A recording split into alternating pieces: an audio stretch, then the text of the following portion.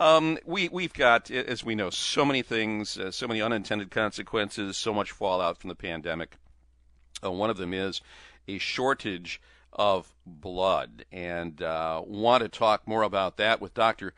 Gary Vercruzzi, who joins us. He's a critical care surgeon at Michigan Medicine, also a clinical professor in the Division of Acute Surgery at the University of Michigan Medical School. Big blood drive today. Dr. Vercruzzi, good to have you with us. Well, thanks for having me on. I appreciate it. You know, people are going about their day, and sometimes they have to leave us quickly. So just give me the lowdown on where this blood drive is and how people could register if they have time today to give. Well, the blood drive is all over, but the way to become a part of it is to go online and go on www.redcross.org/give-blood.html, and when you go on that website, you'll see a button that reads "Find a Drive," and type in your zip code, and it'll give you a place where you can sign up. Fantastic. Now, from a critical care perspective, how critical is the shortage? Well, it's pretty critical. We're working on a day-by-day basis. We have And enough where are blood for a day or so.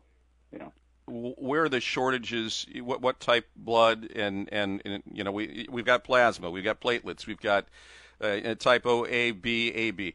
Where are we seeing the most critical shortages? Well, we're seeing shortages in all types of blood and blood products, but the most critical is the type O blood. That's the universal donor type of blood that we use in emergencies, and that's a rare type of blood, and it's also in great need and in short supply.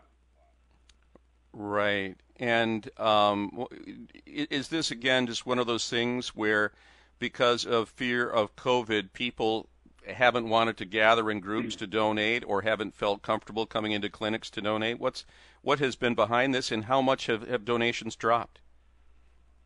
Well, I can't give you an exact figure for how much donations have dropped, but they've dropped a lot. And you're exactly right. It's because of hesitancy to gather and to donate for fear of contracting COVID when people go out to donate. Well, and we're also talking about an increase, and we saw this in pieces both in the Free Press and the news, that in some cases in ERs now, they're stacked up like cordwood because people have delayed treatment of chronic medical problems, and now, really sadly, they have become acute medical problems. The chickens have kind of come home to roost, and because of that, there is a greater demand for blood. Yeah, that's exactly right. We've all been very busy because, as you said, a lot of elective problems have been put off, both for fear of COVID and due to lack of capacity, frankly. And so those things that would normally be treated early are being treated in later stages, and people are coming in sicker and needing more blood. Yeah. Again, the way to do this is to go to redcross.org/give-blood. And there's going to be a large red button there that reads Find a Drive. And this, we cannot encourage you more to do this. And if you want to do it through the Michigan Medicine Blood Drive, you can type Go Blue, of course, into the search box instead of a zip code. The Michigan Medicine folks having a blood drive today between 8:30 and 2 p.m. They've got appointments still available.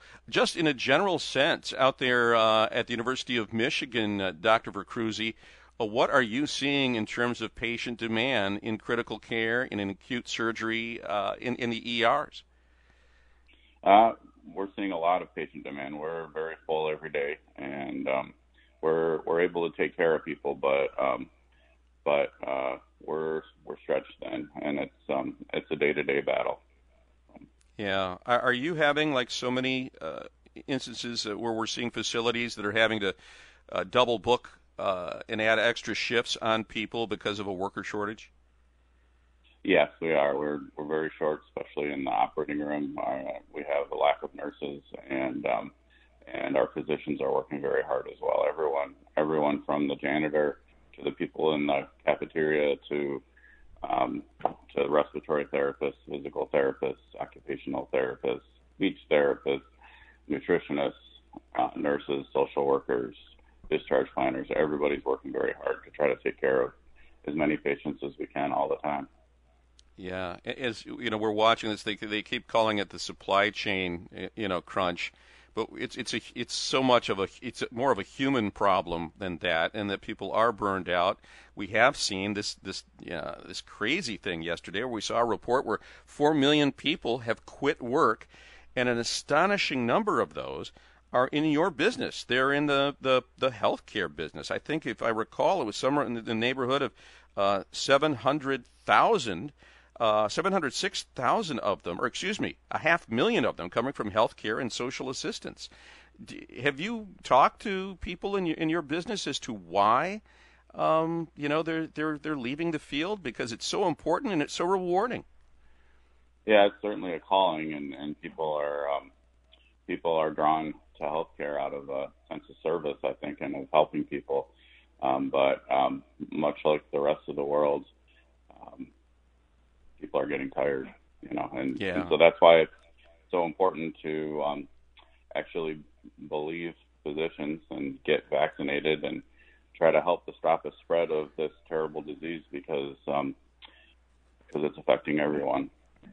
And for all of us that can, to donate blood either through Michigan Medicine by going on redcross.org/give-blood. So important for critical care surgeons like Dr. Gary Vercruysse, who is kind enough to join us. And nowhere is that spirit of service more alive and well than at the University of Michigan Medical School and University of Michigan Medicine. Thank you so much, Dr. Vercruysse. Have a great morning saving lives, okay? Thank you, and you have a good morning as well. All right. Take care.